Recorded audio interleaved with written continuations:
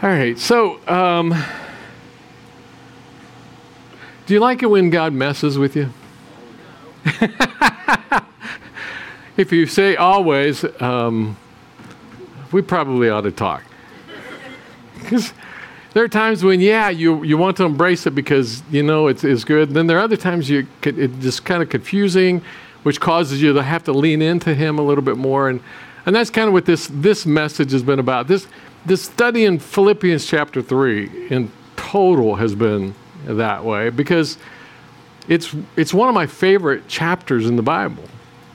And I recall it and I've memorized parts of it. But this time as we're going through it, it's like another one of those filters is being pulled back and I'm seeing a depth of truth that's always been there, but God is showing in different ways. And that's kind of what has happened over this last week. Is I told you last week I spent more time than normal doing scripture study, digging into it, and it happened again this week. I thought, and quite frankly, I thought this would be an easy study week because I'm so familiar with it. And it turned out to be exactly the opposite. And so there's another profound statement that God has out of this that is kind of like the essence of being a Christ follower is following Christ. It's not new. It's not unfamiliar. But there's something deep, soul deep, that has grabbed me. To illustrate, one of the first memories that I have in my life, I was maybe 3 or 4, is of being prone on the ground with a rifle in front of me. My dad was a policeman at the police practice firing grounds. I remember being prone on the ground with a rifle in front of me and with my dad wrapped around me with his hand on my left hand showing me where I should be putting, and 3 or 4 I couldn't even reach as far as I should on the stock, with his other hand guiding my right hand to the trigger, and then getting my head so that I could see through the sight and looking at the target. And I just remember him laying around me, teaching me how to shoot. Another memory that I have is I was maybe 5 or 6 years old, and my dad took me with his brother, my Uncle Jim, hunting. I wasn't even old enough to have a gun, but I was in a cornfield, and my dad was on one side, my uncle was on the other, and I remember walking through this cornfield, and a rabbit shows up in my row. And I remember hollering at my dad and my uncle, saying, "There's one over here, one over here, one over here," and they didn't come running. And I thought, even as a 5-year-old, I'm thinking, I wish I had a gun and I could shoot it. When I was 8 years old, we moved out into the country. We had 6.5 acres. At 9 years old, my dad gave me my first gun. It was a little Ruger Bearcat 22 caliber pistol that I have to this day. 9 years old. Can you imagine? For some of you city slickers, you're going, I can't believe there's guns in your house, for one thing, and I can't believe that as a 9-year-old you had your own firearm. And if you knew me as a 9-year-old, you would think that even more. But that was one of the first gifts I remember my dad ever given me. At 10 years old, he's getting me up at 10 years old, he allows me to use a 410 shotgun, single shot shotgun. 410 is not a big gun. It's a small gun. He said, if you can learn to shoot with that, you can learn to shoot with a bigger gun. And so at 5 o'clock in the morning, he's getting me up when I'm 9 or 10 years old before school to go squirrel hunting. And he teaches me how to shoot. He teaches me how to look for squirrels. He teaches me how to carry a gun. He teaches me how to load a gun. He teaches me how to clean a gun after you're done using it. He teaches me how to lock the guns up so that my younger siblings couldn't get hold of them.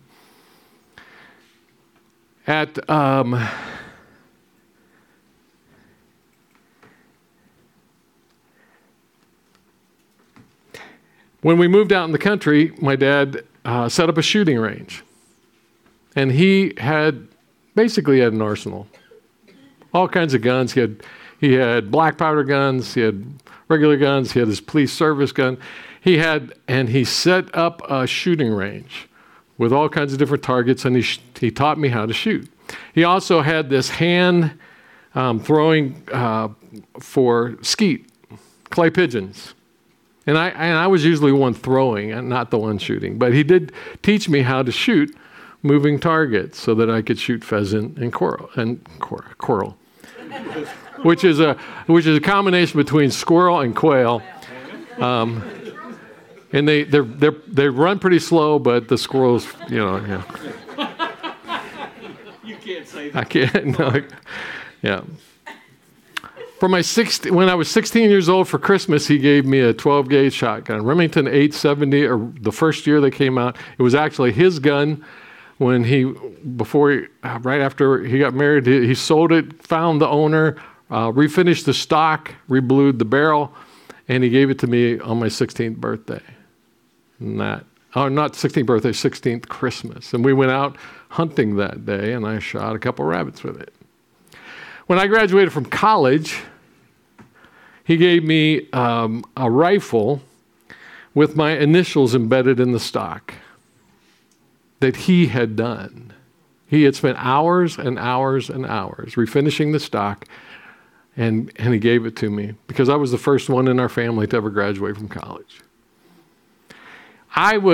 So you get the idea, I never grew up at a time when I wasn't around firearms. And I was constantly pestered by my dad to learn how to shoot, and I became a good marksman. I became good. I wasn't even that interested in it, but I got good. Not because my dad gave me a book, but because he modeled and he showed me by example, and he instructed me, sometimes putting my hands where the hands needed to go. Sitting down beside me so that he could show me how the sight would work. I got pretty good. I remember my younger sister's first husband came around, and we were out shooting clay pigeons, and he thought he would show off, and so he said, "Well, let me try it." And he tried, 4 or 5. He couldn't hit a thing. And I was home I think we were in the ministry by then.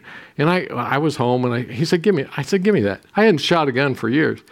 I hadn't shot skeet for years. And pull. Every one of them. My brother-in-law looked at me like I was a superhero. That was my point. That was what I was trying to do. Her second husband came along one time when we were out at the shooting range, and he said, "Here, let me try that pistol." And he shot it he couldn't hit a thing. I said, "Give me that." I shot it, hit a target every single time. And I looked at him, and he thought I was a superhero. When our oldest son, Andrew, was about 7 years old, we were up at Conneaut. And we were walking by one of those little arcades that have I don't know if they're pellet guns or BB guns. And Dad, can I do that? So, "Oh, sure." So I laid down the money. He shot about 3 times, and he didn't hit a thing, and he got frustrated. And he put the gun down. I said, "Well, I'm not going to waste my money."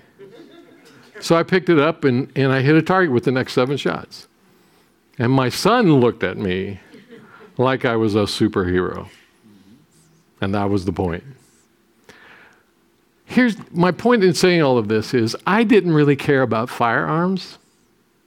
I really wanted to be on the basketball court. When my dad had me traipsing around, kicking at bushes, trying to find rabbits so that he could shoot them, I wanted to be on the basketball court. And yet, because he was showing me how. He was not only instructing me, but he was modeling. He was being an example. He was showing me how I was able to do it and be good at it.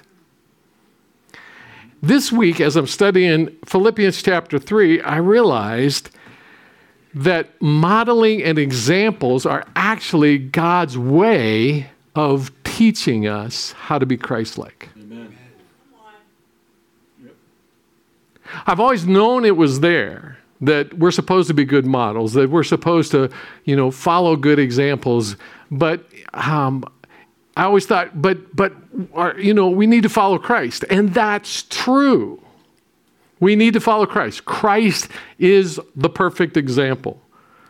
But God's design, what I realized this week, was on purpose to cause people who are Christ-like to be our models and to show us how to live like Christ. It's not just there if you want it. It's instructed. And so this is the profound. God's design is that we find models of Christ-like people who can put our hands where they need to be, who can cause us to have our head where we can see the sight rather than just trying to read it. Because my dad never handed me a book and said, here's how you shoot a gun. He said, let me show you how. Now, he would give me instructions. He would give, if I would have to take a test, he would give me information.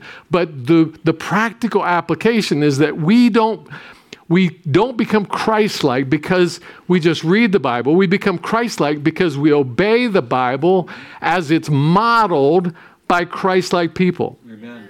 And we're supposed to be Christ-like people that other people can see with flesh on. So I heard a story years ago about a little boy who kept getting scared at night.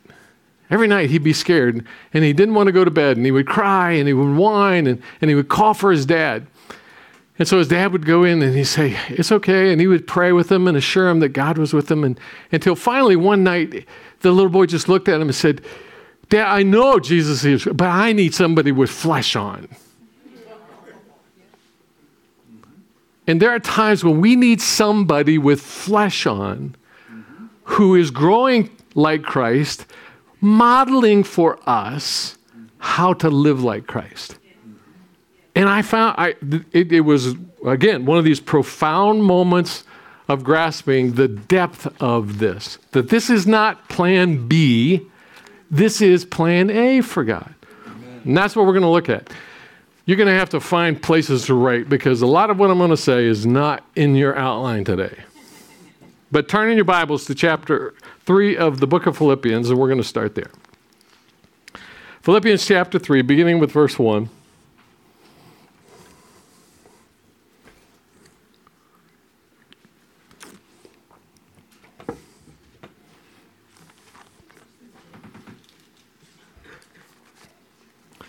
Philippians chapter 3, beginning with verse 1, and we've already looked at these. This is just kind of ramping up into the passage that we want to apply.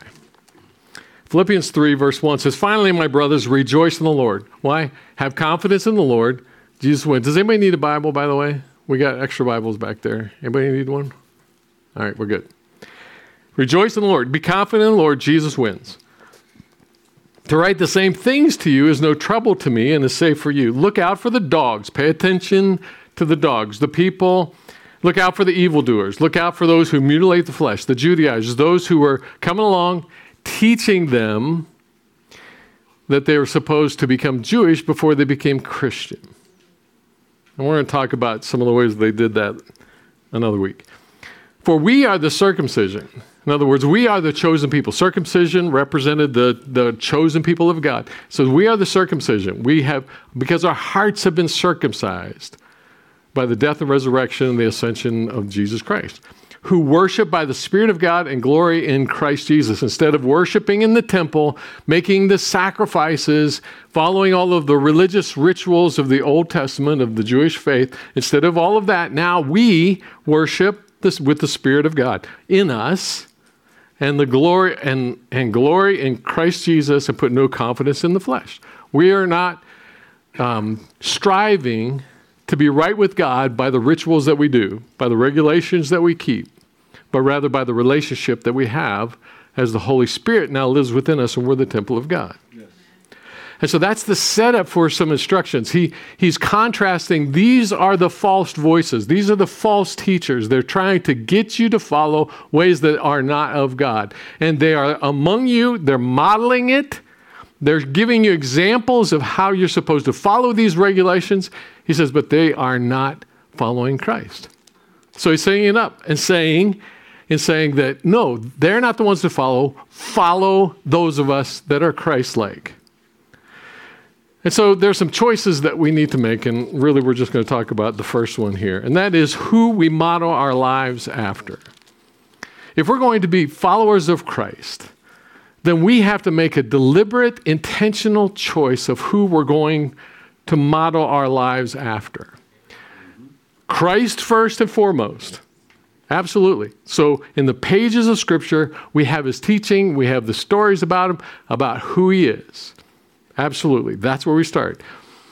But I never saw it before. How many scriptures tell us that we're supposed to choose people who are Christ-like to model our lives after? And we're to be Christ-like so that others can see Christ and model their lives after us. So let's take a look at it. Who we model our lives after. We're created, God created it this way, that we are to learn what we learn by the people that model it for us. Amen. That's his creation. It didn't happen as, it's not just a side thing. It didn't happen because the devil tried to do it, but rather that's how he has designed it. Think about the things that you do really well. I mean, everybody has some things that they do really well. I want you to think about a couple of those things. How did you learn? Your mother? Who else? Who else? Practice. By practice? Who did you learn how to practice? Who did you learn from how to practice? What's that? Jesus will teach you too, the Holy Spirit. Yep. Jesus will teach us. The Holy Spirit will teach us. But generally, it's because somebody else was showing us how to do it. I hate IKEA furniture. Anybody else with me? Yes. Because it's just so hard to get my mind wrapped around where are they from? Sweden or yeah. I don't know how Swedes think. I don't, and to follow those instructions. But if a carpenter comes along and has the instructions and he goes, oh, here's what this means. Oh, thank you. Just tell me where to put the nail, the screw. I don't care. Just show me how to do it. And so many things in life are like that. That's why some of us, depending on our learning style, we don't like to read instructions because we just can't get it. But if somebody will be there showing us what those instructions mean, what it looks like to follow those instructions, you go, oh, okay, now that makes sense. Most of what we learn in life is because somebody's modeled it. There's a lot that we learn through book learning, but the skills, the things that we get really good at, is often because somebody models it for us. That's how I learned how to play basketball. I was just throwing up the ball when I was a little kid, and then I had some friends who learned how to shoot, learned how to follow through. When my oldest son was playing baseball, he wanted to be a pitcher. So I said, well, here's how to pitch. And I gave him a 4-point. It's 1, 2, 3, 4, looking at the mitt. 1, 2, 3, 4. And I could see him as a 9-year-old out there on the pitching mound counting. 1, 2, 3, 4. And we practice, as Greg said, we practice it. But he caught it because I modeled it for him, and he became a good pitcher. He became an all-star pitcher when he was in Little League. He learned it not by the book, but by having it modeled, and then having it corrected, having somebody else come along. We learn most of what we learn. So why would we think it's any different spiritually? Because the devil tries to get us not to see. Why have I fought the idea of telling others to follow my example? Well, one thing is because I know I'm not perfect, right? And so we hesitate to want to be models because we know that we mess up. That's why we always point to Christ. And in the scripture that we're going to see in a moment is, follow me as I follow Christ. Amen. So if you ever see any divergence, choose Jesus. Because we're not perfect. And the models that we follow are not going to be perfect. I learned about fasting from a pastor friend of mine who had been introduced to it years before. I didn't learn it because the Bible said it. And maybe I shouldn't beat myself up because I didn't see it. Because God has designed it so that we learn things by it being modeled. We are commanded to follow Christ-like models. And here's where it really caught me. So I know that we learn best by having models, having examples, having mentors who will show us the way, who will actually do it. You know, the old motto of, I do it, and then I do it, and you watch, and then you do it, and I watch, and then you do it, and have somebody else coming along, you know, so that there's that model. But to take it another level further, that we're commanded to look for people who are like Christ and learn from them, was a hit in the side of the head. Philippians chapter 3, jump down to verse 17.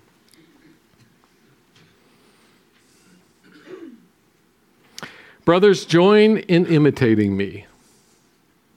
Here's the Apostle Paul, a human being who had made a boatload of mistakes in his life and sins and confessed and called himself the worst of all sinners and the least of the apostles.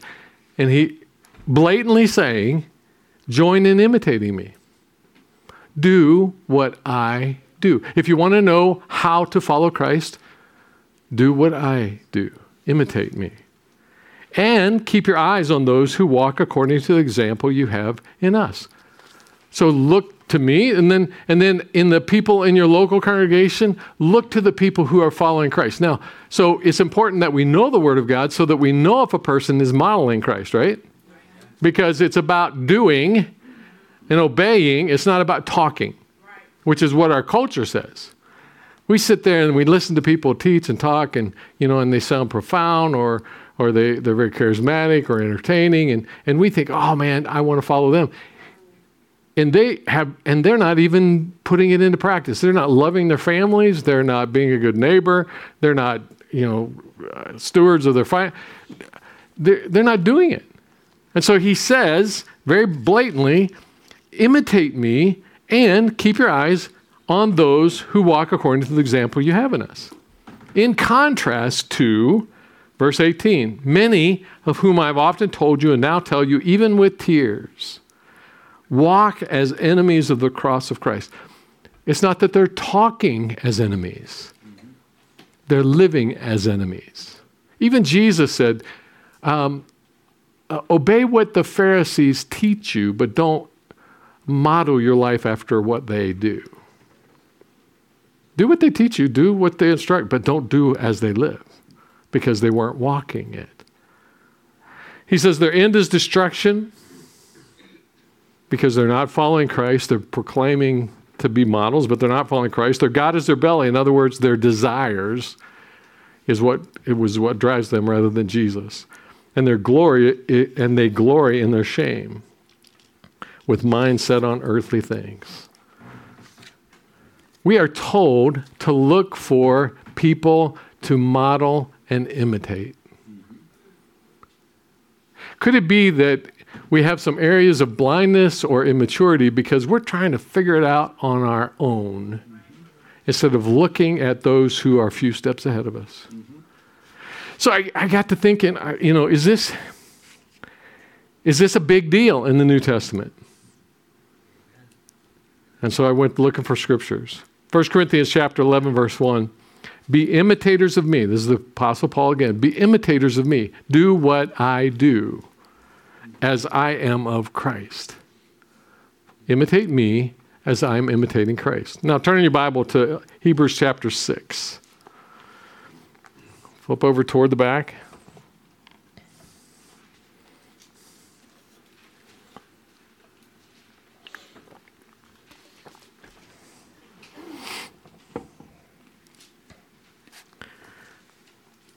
Hebrews chapter 6, beginning with verse 9.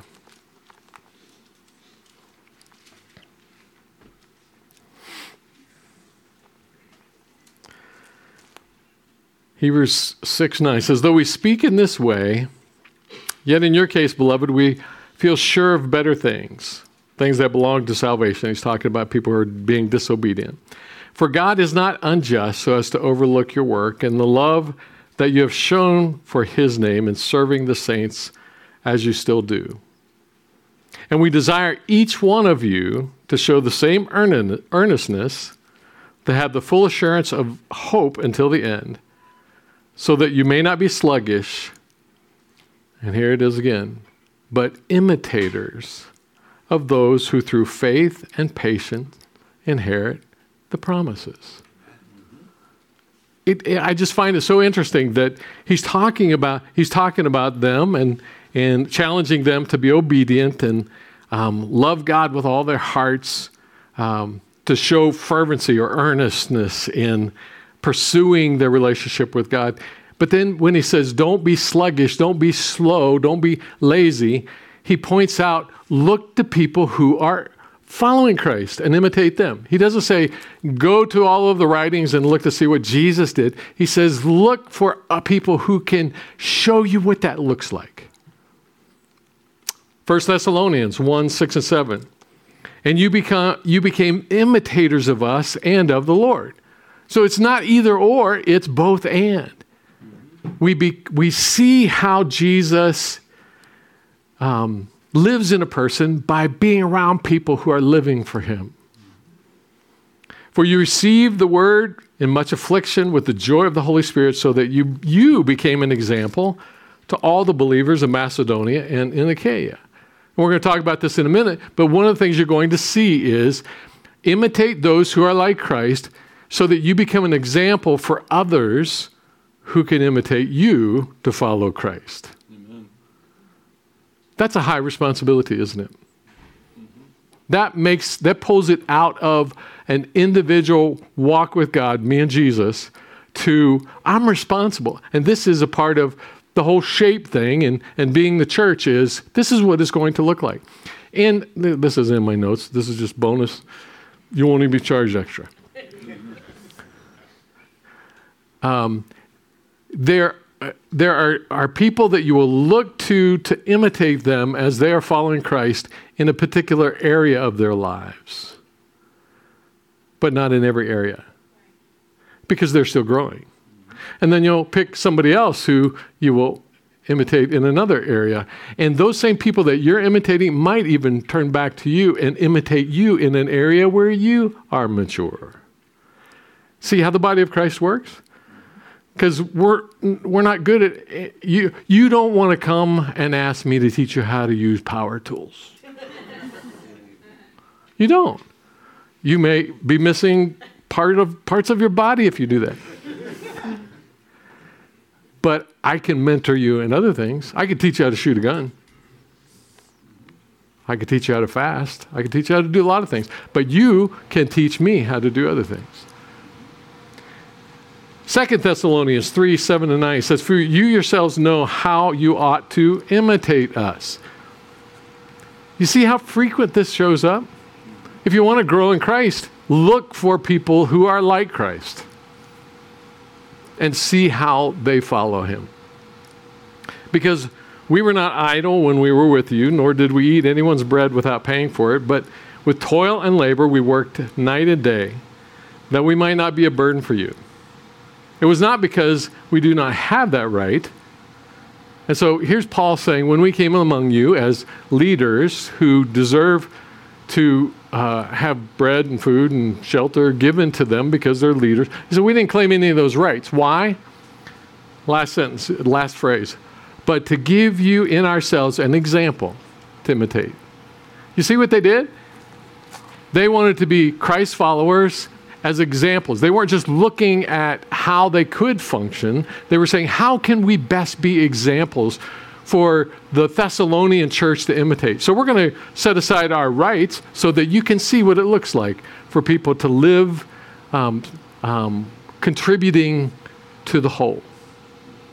Hebrews chapter 13:7. Remember your leaders, those who spoke to you the word of God. Consider the outcome of their way of life. Notice, one of the responsibilities is making sure the people that you follow truly are Christ-like. You want me to meddle a little bit? Before you start listening to people online, on the radio, on YouTube, on podcasts, you need to check their way of life. Because if they can speak good, but if they're not living it, don't imitate them.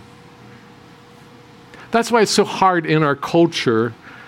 If you have, large numbers of people where you don't even know if the leaders are living it out, to know whether you should follow them or not. That's why it's so important for us to be the community of God.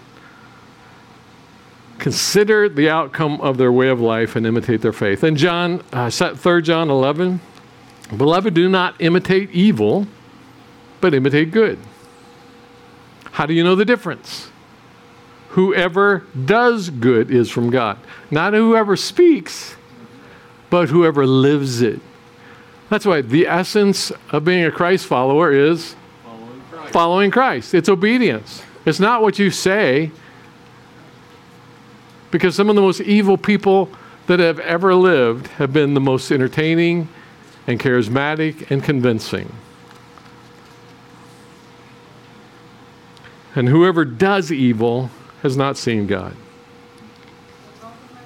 This raises the responsibilities of being the church. Because the reality is somebody is always watching us. And oftentimes, we don't know that they're watching us. And we don't even realize that we're providing any kind of example. On the flip side, oftentimes we don't even know that we're imitating somebody else. But the people who are around, the people we admire, the people that we look up to, the people that we think are Christ-like, we will become like them. So we have to be careful and deliberate in who we choose. So this is where, on my knees this morning, God started messing with me. And so here's what I sensed this morning. Some application, making this very, very practical. This is not in your notes. Just find some place to write it down. Here's some applications. Number one, the first application is deliberately choose Christ-like models. Deliberately choose the people that you want to be like. This is not an option. Because if you don't deliberately choose them, you will choose them by default. We're made to follow. We're made to imitate. We're made to look for models and examples, and we're going to follow those models and examples whether we realize it or not. So deliberately choose them. In 1 Corinthians chapter 10, verses 5 and 6, it says, nevertheless, with most of them, God was not pleased. He's talking about the Israelites in the Old Testament who were whining and complaining. It's a good example for our day because they were whining and complaining about what God wasn't and what he ought to be doing and telling. He says, with most of them, God was not pleased, for they were overthrown in the wilderness. Now, these things took place as examples for us. Examples for us, that we might not desire evil as they did. So, even in the Bible, it says the things that are recorded are so that we can learn from them. And so we see in the Old Testament and the New Testament, there were so many interactions with Jesus and his 12 disciples that are not recorded. But the ones that are recorded as examples so that we could see how it plays out in other people's lives. We need points of reference in our life. Write that down. We need points of reference. And one of the struggles that we have is that unless we have a point of reference, our mind doesn't grab it and hold on to something. Unless there's unless there's a kind of a mental pocket to put it in, to hold on to it, it will just blow right by it. We don't even see it. We need points of reference that will define. And so we have the scripture to help us define it, but then we also look to models or examples to help us do the same. Our youngest son, Chad, when he was young,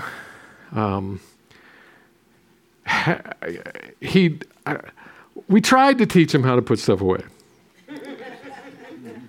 But from the time he was probably 6 or 7 and got his own room, it was a disaster. It was just disaster. I mean, he was one of those kids where instead of putting clothes that came from the wash away, he would just drop them on the floor. And instead of putting clothes that he would take off, he would just drop them on the floor. So his floor became a strata of clothes that he just were piled everywhere. And so every once in a while, Sheila would peek. You couldn't get the door all the way open, but she would peek in and she'd go, "You got to clean this room. You have got, before you do anything, before you go anywhere, you've got to clean this room. You're not doing anything until you clean this room." And he'd go, "Oh, okay." And so he would go into his room, disappear for about 10 minutes and come back out and say, "I cleaned my room." And being beyond, oblivious, we as parents did the calculation in our minds. We went 10 minutes, that room, there's no way.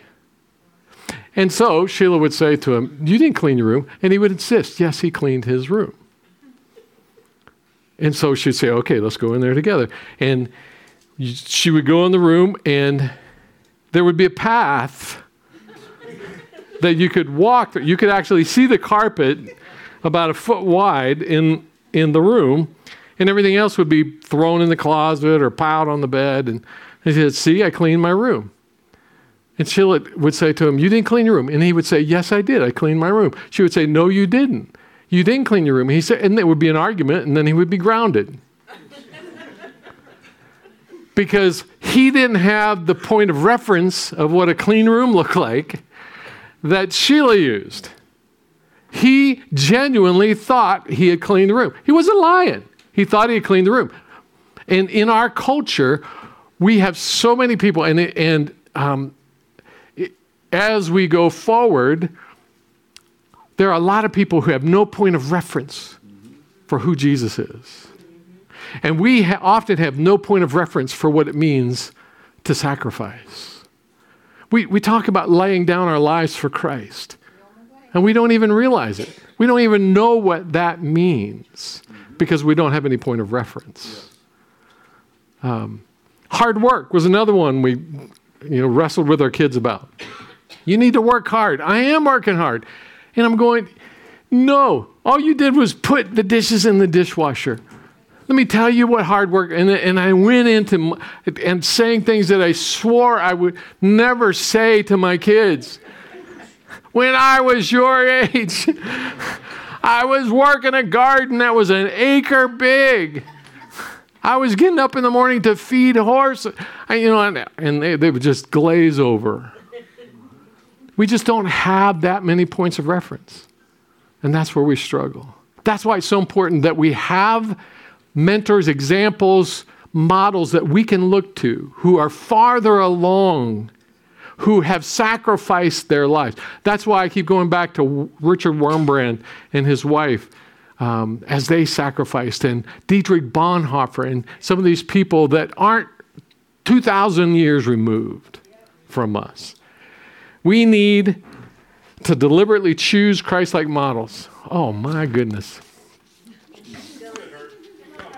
Number 2, we need to be, write this down, we need to be Christ-like models. We need to up our game, not just because we're supposed to be followers of Christ, but because we have people watching us. Parents, you have little ones watching you. not just about ordinary things, watching to see what God is like. Because built in us is something that we have, our point of reference for God is usually our dad. That's a high responsibility. Much of what you go through, and so here's where pain is transformed. Much of what you go through is not about you, but it is so others can see Christ working in you in the pain, in the difficulty, in the struggle. And they will get a glimpse of who Christ is. How you respond to injustice. Jesus said in John 13:35, and I never caught this in this context before. Here he says, by this all men will know that you're my disciples if you have love for one another. How are they going to know what God's love is? By models, by examples, by people who are being Christ-like, how they treat each other. That's Jesus. So we got Paul, we got Peter, we got the writer of Hebrews, we got Jesus, all saying the same thing, is models, examples are the way Christ is seen. So we need to make sure we choose the right ones, and we need to be Christ-like so that other people can see Christ in us. Yes.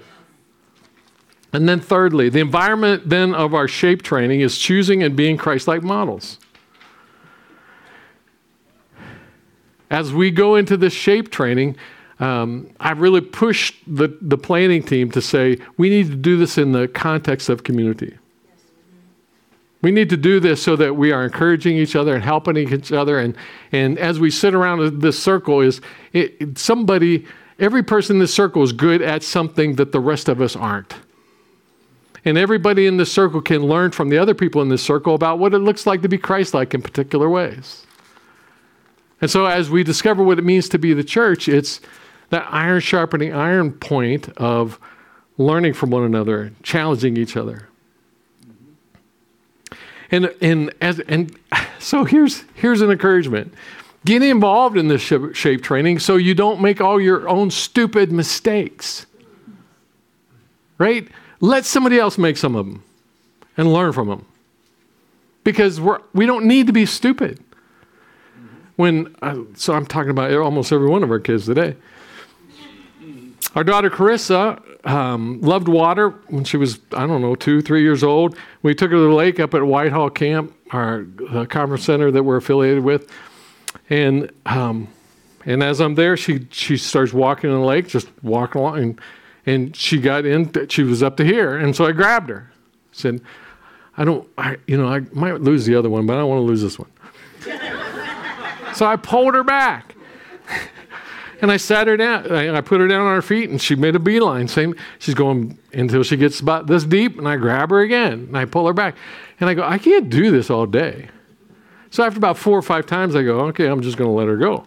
And so I just walk behind her until she gets in here, and then she goes, and she disappears. I wait for a couple seconds, pull her up, sputtering, spitting, coughing, and I pull her back on the beach, and she never went that far again. Why? Now, I tried to save her from going under the water, right? But sometimes we're too stupid to learn. We need to get better at learning from each other. Because there's consequences to most mistakes. So the environment of our shape, 2 Timothy chapter 2, verse 2 says, and what you have heard from me, here's Paul talking to Timothy, his protege, in the presence of many witnesses. And so not only did I teach you, but there were other people around learning at the same time. Now you turn around and entrust to faithful men who will be able to teach others also.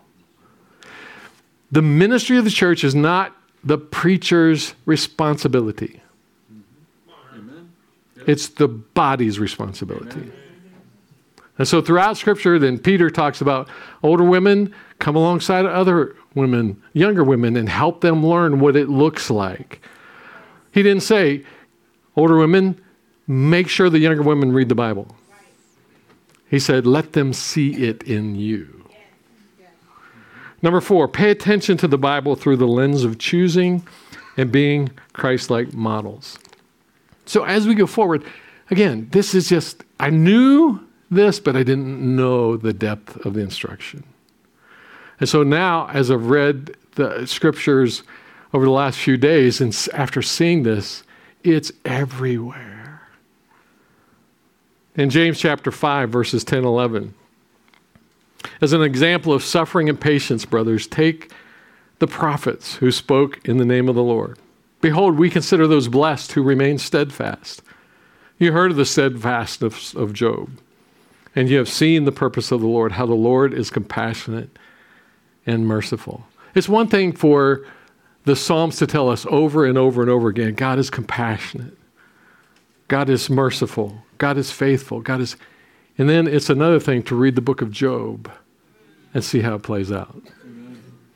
It's one thing for us to say to one another, God will see you through that. God will help you through that. And then for them to turn around and watch us go through some really hard stuff and see that it's real. So pay attention to seeing this. All right, well, that's what I got. And I think this is important. I think this is big. And again, it's not new, but it's Holy Spirit resonating fresh. So if you would bow your heads, I want you to think for a moment about the models and examples that you imitate. Could be real people that you know, but it could be other people. Make sure that they live it. Those podcasters, radio personalities, people who write books, pastors that are halfway across the country. Make sure that they truly are Christ. And Christ-likeness is they're living it. That's right. They're not just saying it, they're living it. Secondly, is there anything in your life right now that you don't want people to imitate? Because people are watching. We're watching one another. We have family members who are watching. We have neighbors and friends and coworkers who are watching. We don't even realize they're watching. If there is, it's not just about you. It's about Christ, the reflection that we have on Christ. And if we're living in a way that is leading other people astray, that's a big sin, according to the Bible. So if there's any place that you need to change, any place you need to surrender and change, it's not just about you. So change it. Don't just pray about it, change it. Do whatever it takes. Change it. Lord, I have to confess that following you is an adventure, but man, Lord, sometimes you rattle us. Keep rattling us. Yes, Father. Even when it's uncomfortable, even when it's hard, even when it gets us out of our comfort zone. God, we want you more than anything else. I pray for each one of us that you would identify anyone that we might be imitating that is not following you. God, put the brakes on, send up the flashers, somehow identify so that we're seeing you lived out in the lives of people that we imitate. God, I pray that you would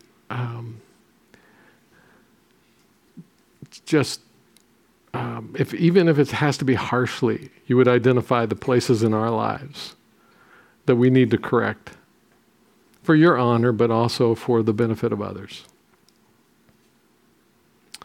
And then as we go into the shape training and as we strive to be your church, God, do whatever it takes, that your Spirit will be in charge, and that we will be iron sharpening iron, and that lives will be transformed because we're being obedient to you. So here we are, Lord. Help us to trust and obey. In the name of Jesus we pray. Amen.